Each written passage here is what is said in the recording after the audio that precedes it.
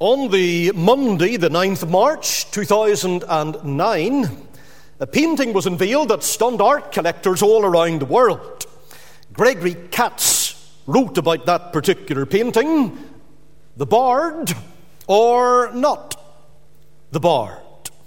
That is the question, he said, posed by Monday's unveiling of a centuries-old portrait of a dark-eyed, handsome man in Elizabethan finery. Experts then said it's the only painting that we have of William Shakespeare that has been painted during his lifetime. In effect, it's the sole source of our knowledge as to what this great man looked like. But then again, they put in the caveat that we cannot be certain, we're only 90% sure that it's Shakespeare. That was said by Paul Edmondson, who was the Director of Learning at the Shakespeare Learning Trust. And in turn, he came to be able to exhibit that portrait in Stratford-on-Avon. He said, you'll never be entirely certain. There will always be voices of dissent. And of course, that'll be true. No matter what field we might be operating in, we might have 90% coming in the flow, but there'll always be that 10%, and they'll be picking holes, finding fault, and raising a dispute. Rather incredibly, as far as his portrait was concerned, it had been in private hands for centuries.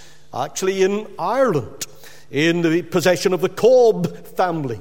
But they had no idea, though they had it passed down through the family, that the man in their painting had been responsible for all of these enduring masterpieces such as Shakespeare was. But all of it changed one day when one of the Cobbs walked into the National Portrait Gallery in London's Trafalgar Square. And he saw there that day a travelling exhibit that was entitled Seeking for Shakespeare. One of the first things that caught his eye was this famous portrait of the bard that usually was hanging in the Folger Shakespeare Library in Washington. Edmondson said his jaw dropped. He realized, I have one of those at home. And the one that he had at home turned out to be the original.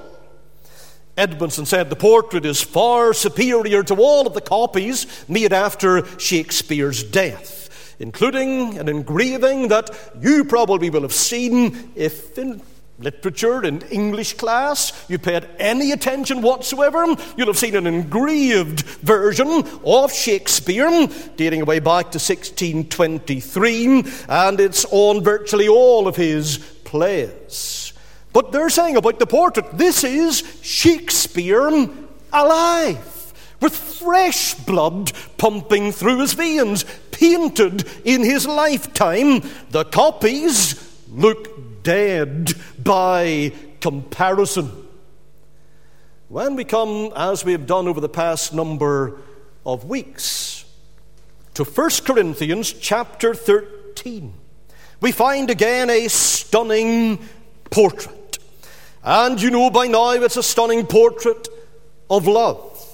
And as we sketch out the various features in the painting that are identified here, it's emerging, coming piece by piece, into a beautiful and a full representation of our Lord Jesus Christ. He is the key subject in this chapter. He's the original on which it is all based.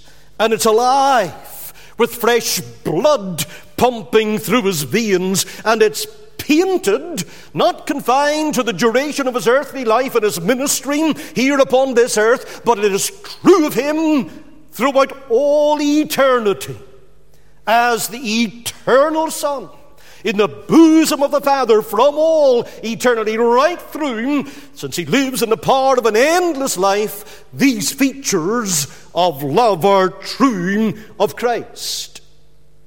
But it's not just a matter of gazing at the portrait and seeing a fresh and living embodiment of who our Savior is. He wants us to go further than that. And what he wants us to do is see this portrait reproduced in ourselves. And see in the church, as we gather together as a body of believers, as we interact in society, he wants to see us a collection of reprints of his image.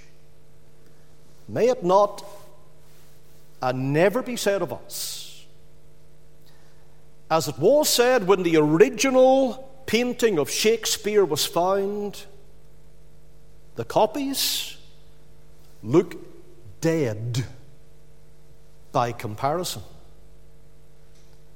May that not be true of me or of you.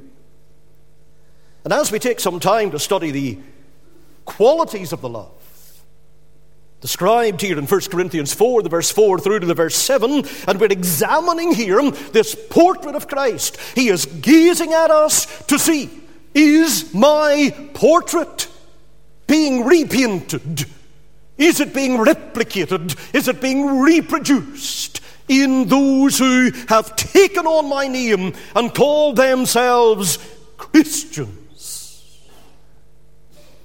My representatives in the world. There's no doubt, as John MacArthur has claimed, this chapter is the greatest, most far-reaching, broad description of love that has ever been penned by the Holy Spirit's inspiration. He went on to say it's tremendously and intensely practical, and I think we'll find that out at every step. And then, even though it's a portrait of Jesus Christ, which gives it an exalted character, it is at the same time a shoe-leather presentation of what Christ wants to reproduce in us in our daily living. Whenever man was first made, Garden of Eden, he was created in the image of God. And since God's love was his, by possession there in Eden, each of his features emphasized in the chapter that we have before us today, each of these features would have been seen in man. Adam would have exhibited these characteristics.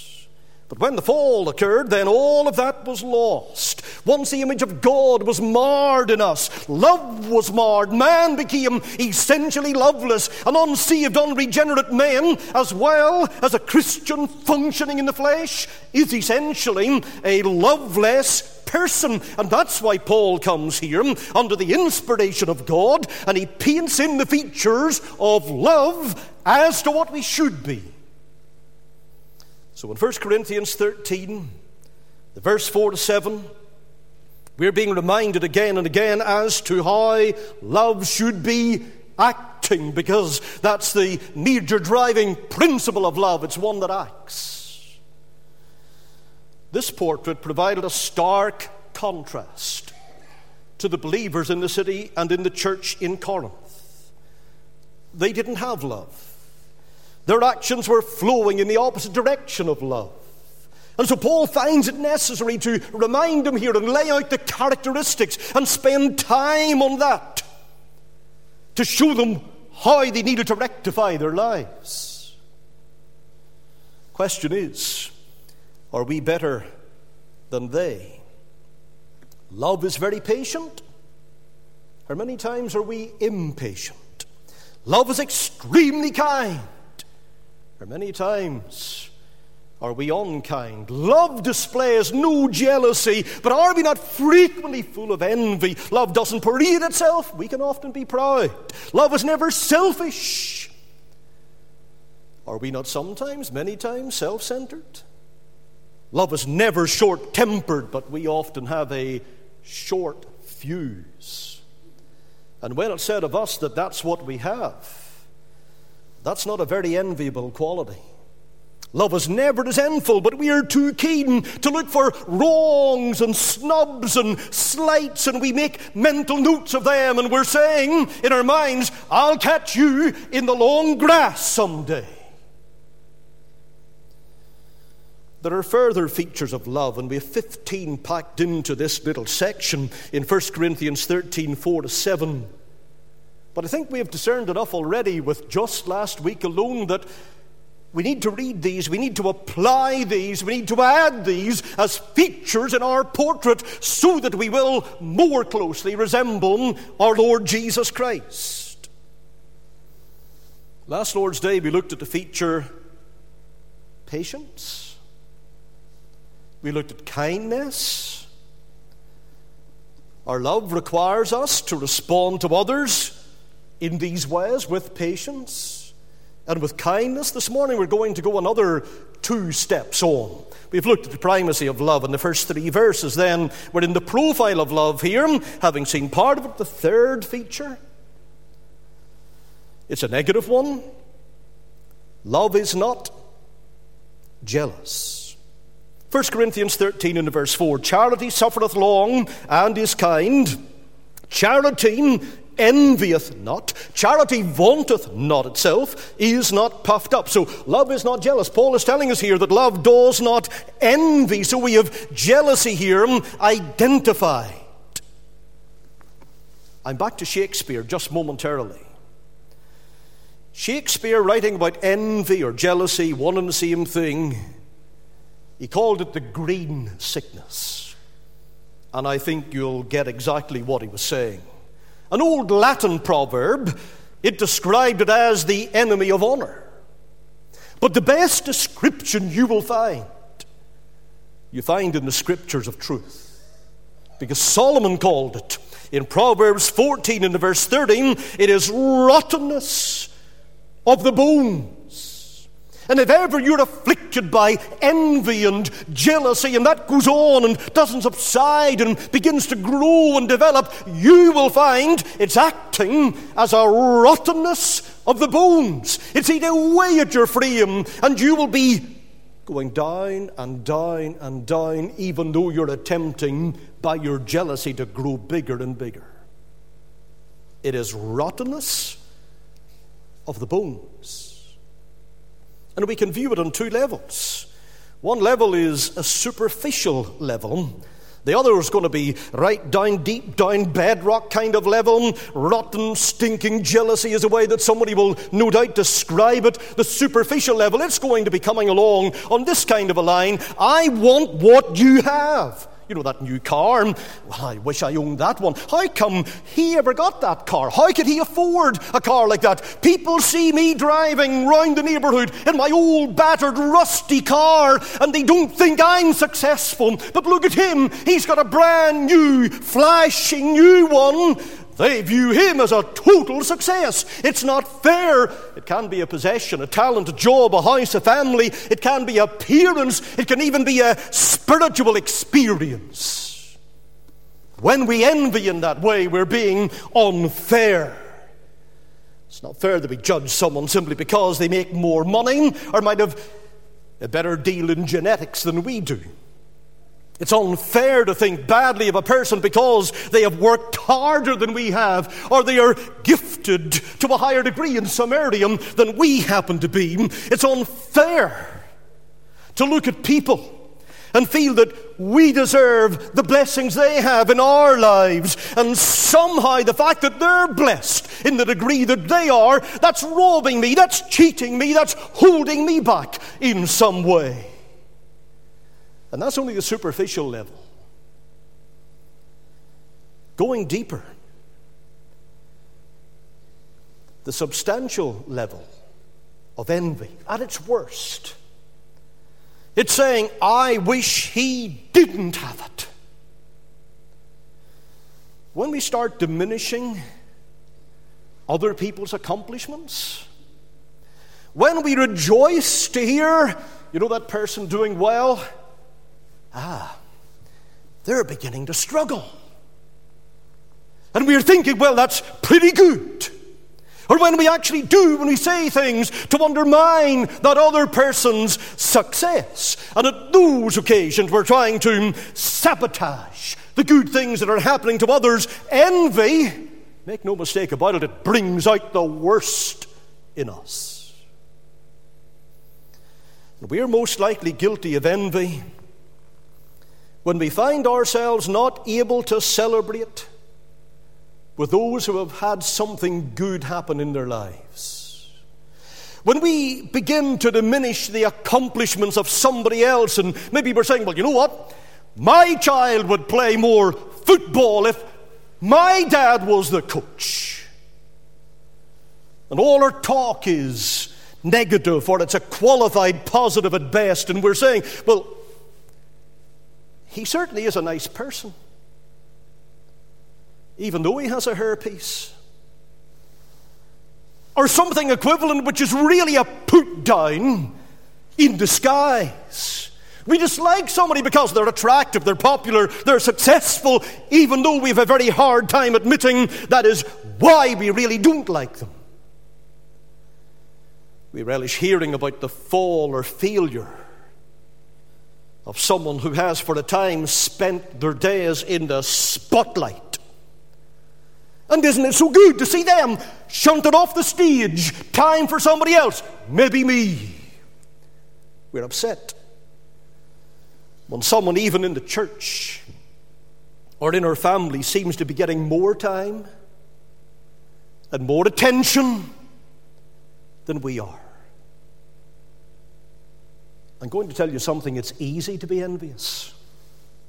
It is so easy to be envious. Prompts us to say things, do things that are strange, but it's something that we can all relate to because we are guilty of it. In the Greek language, the root word for envy means to boil. Take the picture of a kettle. It's that inner boiling, that bubbling up, that seething, that steaming over something that somebody else has. And that's exactly what was happening in this church in Corinth. And so in 1 Corinthians 12 and verse 31, Paul is exhorting, think carefully about what he's saying here, but covet earnestly the best gifts. In our English Bible, that's translated as a command.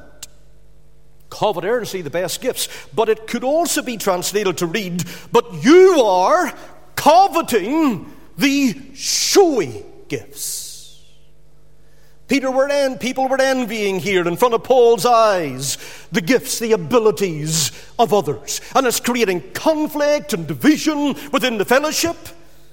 And so in 1 Corinthians 3 and verse 3 he says, ye are yet carnal, for whereas there is among you envying and strife and divisions, these all exist together.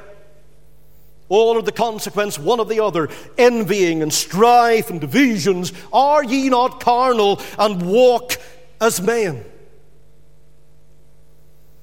The fable is told about the devil and the hermit of the desert.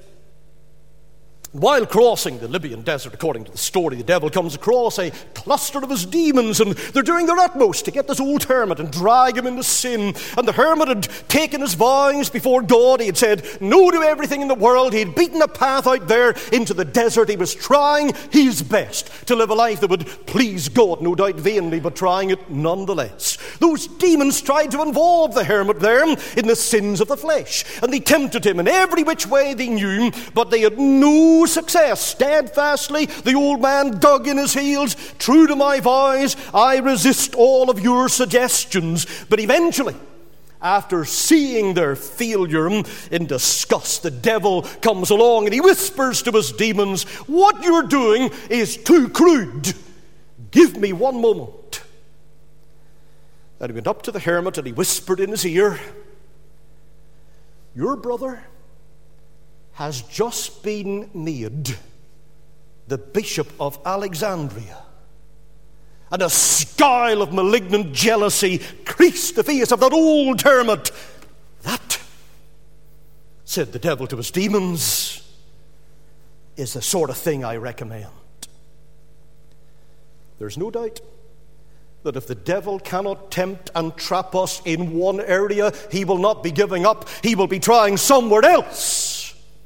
And jealousy is a fertile plain for his attack. There's no better way to test a man like this. Let someone below him someone the same level as him, begin to succeed beyond and above him, and check out how that man handles that. Let us think of jealousy illustrated as well here. Again, I'm quoting MacArthur. I don't often do, but his words of relevance here. He said, I once started a little Bible study on this and quit after only a few minutes because I realized it could take me a month. As I began to chart the sins that were connected to jealousy, I had a hard time getting out of Genesis. Now, we understand what he means. Think of a few examples. Eve, for one, in Genesis 3 and 5, the first sin mentioned in the Bible is that of jealousy, because in that passage the devil tempts Eve with the idea, wouldn't you like to be like God?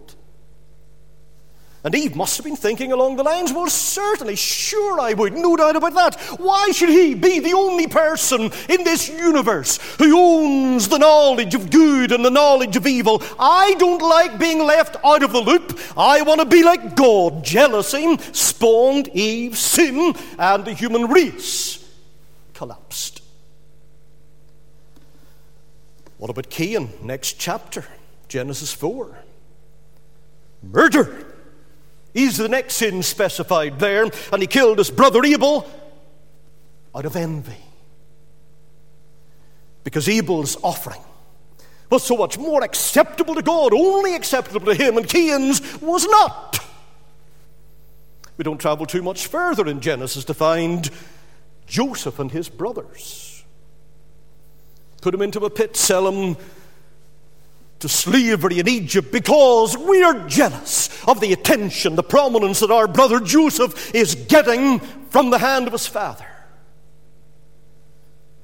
Now, those are three prime illustrations of jealousy in the Bible, and yes, we're still in the book of Genesis. Can you imagine how many more we'd come across if we worked on through Exodus and the other 38 books that are in the Old Testament and the 27 in the New? We got right through to the book of Revelation, because in the New Testament, let's take a couple of examples there as we pass through. We've got the Pharisees and the teachers of the law. And we know they're working tirelessly and endlessly to undermine the message of Christ, to eventually kill him, dispose of him, because they were envying the response he was getting from the people. Even Pilate could detect their jealousy. And as Christ is on trial before him, Mark 15 and verse 10, we're told that he knew that the chief priests had delivered him for envy. Envy was going to murder again. And it did. Even the disciples of Jesus, that's why we read this passage this morning in Mark chapter 9, the verse 34, they were debating among themselves as to who of them should be recognized as the greatest. They were prepared to scramble over the top of each other to reach the top of the pile. Each of these accounts show us that when envy creeps into our lives, when it takes over, when it penetrates the church, we are often led to do previously unthinkable things. And all through the Bible, we have jealousy snaking the trail of condemnation. Why? Because God is always and ever against it. In both Testaments, he delivers broadsides against jealousy. In the Old, in Proverbs 27 and 4, wrath is cruel and anger is outrageous, but who is able to stand before envy?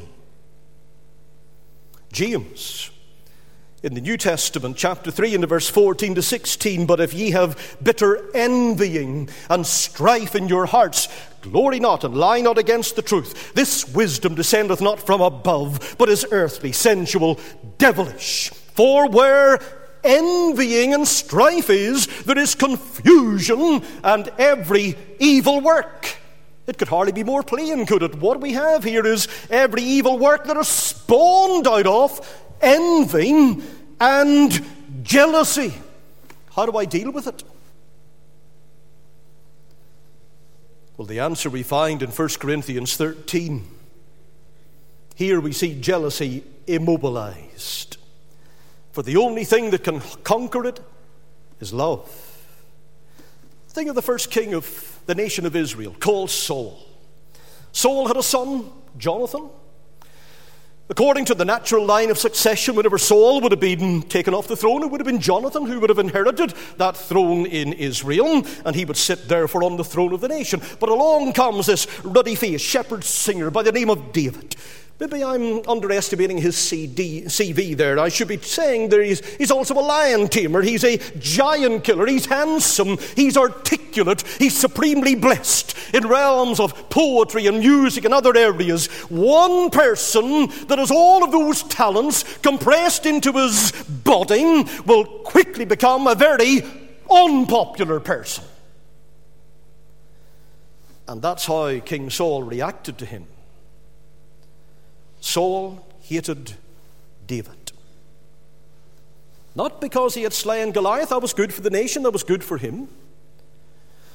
Not because he delivered him, therefore, from the immediate threat of the Philistine hordes, but he hated David because of David's wide-ranging abilities that Saul imagined would transform him into a real threat to his throne. And so in a fit of pique one day, Saul scrambled to grab his javelin, threw it at David with the intention of killing him and wiping out this potential threat. We have few details about Jonathan. He was, we know, at least fairly adept with the use of a bow and an arrow and with a sword. Brave man, consummate soldier, but we don't know much more. Musical ability, Bible draws a blank. His way with words, another blank. But the Bible does make an important note about his character. Jonathan never looked at David in the way that his father Saul did, through the lens of jealousy. Even though Jonathan is in line to the throne, and David now has emerged as God's choice for the position of the monarch of the kingdom, in 1 Samuel 20, the verse 17, we have this recorded of Jonathan, and Jonathan loved him as he loved his own soul. That's not as some twisted people would have it. A perverse kind of affection. But that's what you get between soldiers who are heroes in their own right and leaders of men who have this intense respect and affection for each other. But what made the difference between Saul and Jonathan in their reaction to David? Love did. Saul was jealous, but Jonathan loved David, and love cannot be jealous.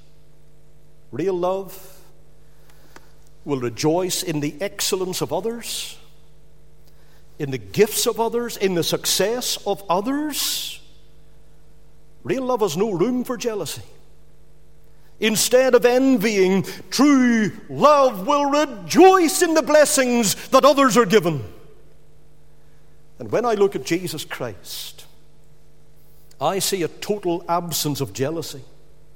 He said in John 8 and verse 50, I seek not mine own glory, and instead what he was seeking was to glorify the Father. John 17 and 4. In Matthew 20, the verse 28, he says, even as the Son of Man came not to be ministered unto, but to minister, and to give his life a ransom for many. Love suffers long. Love is kind. Love is never jealous. What are we like in comparison to this? How are we coping with this portrait? There are 12 further features of love to consider. We're only at the beginning here of this portrait of love, and I'm going to finish today with the fourth feature. Love is not proud. 1 Corinthians 13 and 4 again, charity suffereth long and is kind, charity envieth not, charity vaunteth not itself. Vaunteth not itself.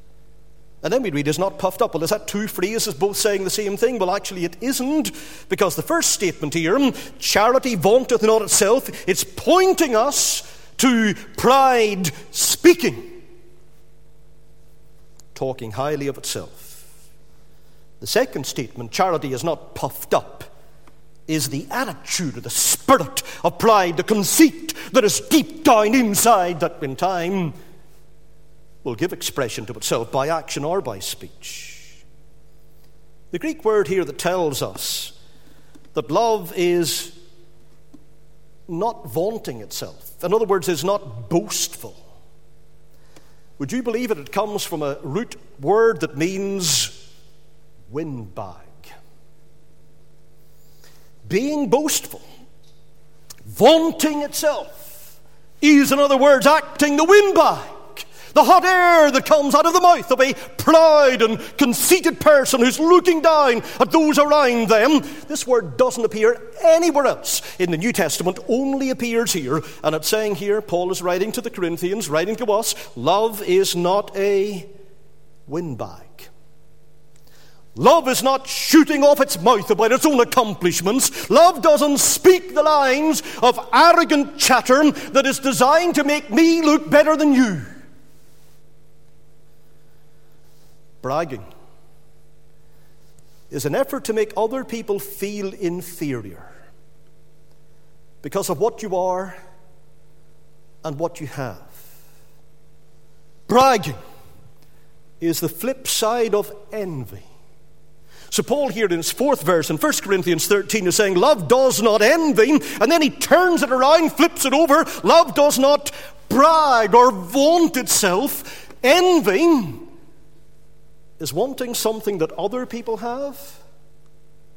Bragging is making people want what you have. You know how it works. Somebody's telling a story. Tremendous story about something that has been accomplished, and there you are, and you're only half listening, and you're really getting ready to burst here because you want to break in the middle of that conversation. They're exalting that person too much for your liking, and you're dying for them to stop so that you can chip in. Well, if you think that's something to talk about, let me tell you what I did.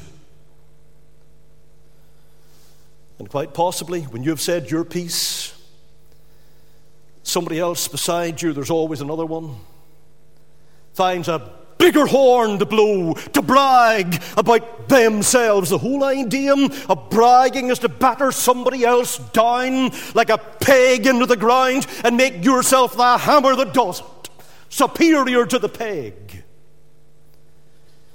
These Corinthians were a sad collection of spiritual show-offs. They were constantly vying for attention. Make room for me. Look at my gifts and the wonderful exercise of the gifts that I have. And it becomes obvious, reading the epistle here, that the Corinthian church services were chaos. Everybody speaking at the same time. We have references to that, do we not, in the book? And they're all caught up in this scramble for influence. In the entire Corinthians letter, there is no mention of an elder. It seems to have been a church operating without recognized leadership. And so everybody is pushing himself or pushing herself forward. Everybody wants to hit the top of the pile. And we look through a little peephole in 1 Corinthians 14 and 26 as to what their meetings were like. How is it then, brethren, when ye come together? Every one of you hath a psalm, hath a doctrine, hath a tongue, hath a revelation, hath an interpretation. Complete chaos. The place was chock full of spiritual show-offs. Everybody wanting to do their own thing. The result, bragging, more bragging. Boasting is calibrated to hurt other people, to make you stand out, make them shrink and disappear. We all have at least one thing that we can do to a fairly high standard. And maybe we're tempted to let a few other people know about it.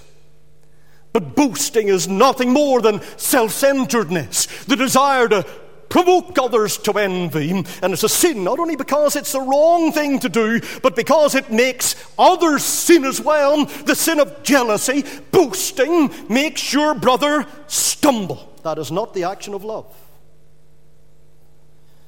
Love does not brag. That's what we're told here. Does not blow its own horn. Love says, let me put my arm around you. Let me make you feel better. I want to take on the role of my Savior, who was a servant, who came not to be ministered unto, but to minister. And look at the example the Lord Jesus left. We never find him bragging. He had everything to brag about, but he didn't do it. I think of the Gospel of John. Make your way through that and mark the many times, I set you a challenge, mark the many times where our Lord Jesus Christ was given the opportunity to boast, but he never once took it. In John 12 and verse 49, he says, for I have not spoken of myself. Hold on a minute, just stop right there. How many of us can say that? For I have not spoken of myself. How many of us, when we come to the end of another day, can honestly look over that day, scan it and say, Lord, I've not promoted myself today. I've not spoken about myself today. Only love can save us from flaunting our knowledge, flaunting our gifts, flaunting our abilities, flaunting our education, pushing ourselves. How do we answer this? The antidote to boasting is humility. Humility is anchored to an understanding of God's greatness and therefore correspondingly realizes our own weakness. We are getting the real picture that he is God, that we are his creation, or as somebody says, we remember he is God and we are not. The book of Romans tells us not to be thinking more highly of ourselves than we ought to think. Romans 12 and 3. Now, Paul doesn't say you need to diminish your abilities, you need to stop exercising your abilities, you need not to be experiencing the breadth of your gifts and talents that God has given you. What you should be doing is saying, Lord, I recognize every single gift and ability and talent, whatever has come from above, is thine, and I'm just letting it express thy greatness, not mine. Just giving a vent for it in a human vessel of clay.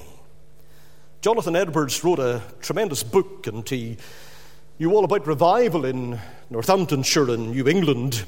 And he tells us what humility actually looks like. The humble person, we'll just list them here, acknowledges their sinfulness and their need of God's grace. The humble person recognizes and celebrates the giftedness of others. The humble person gives God the glory for the blessings of life. The humble person feels no competition with others.